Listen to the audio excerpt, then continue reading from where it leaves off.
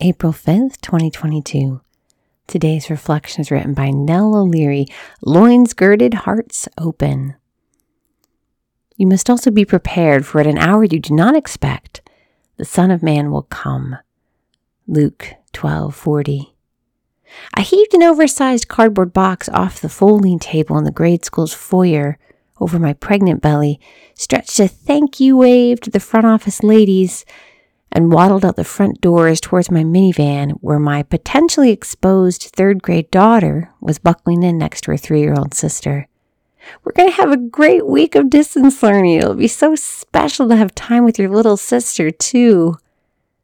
I must have said it to convince myself more than her, because pregnancy during a global pandemic and juggling various school protocols with this now need to distance learn was going to crush me.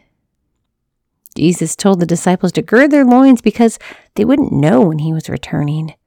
I had lived with my loins girded for all things pandemic related for months at this point in the fall of 2020.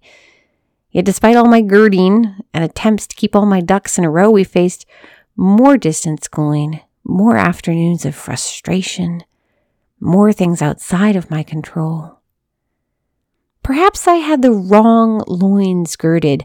I'd focused very much on my list for functioning in life, toilet paper supply levels, latest numbers on infection spread. Would my husband ever be able to come with me into the ultrasounds? But my awareness of God's presence and deep desire for close intimacy with him, I'm embarrassed to say I was tuned out. Whatever happens in the world, regardless of stresses or shocks or pandemics, are our hearts ready?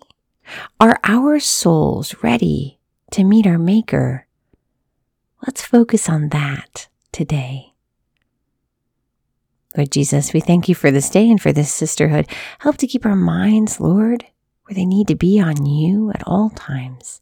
We ask this in your holy and precious name. Amen.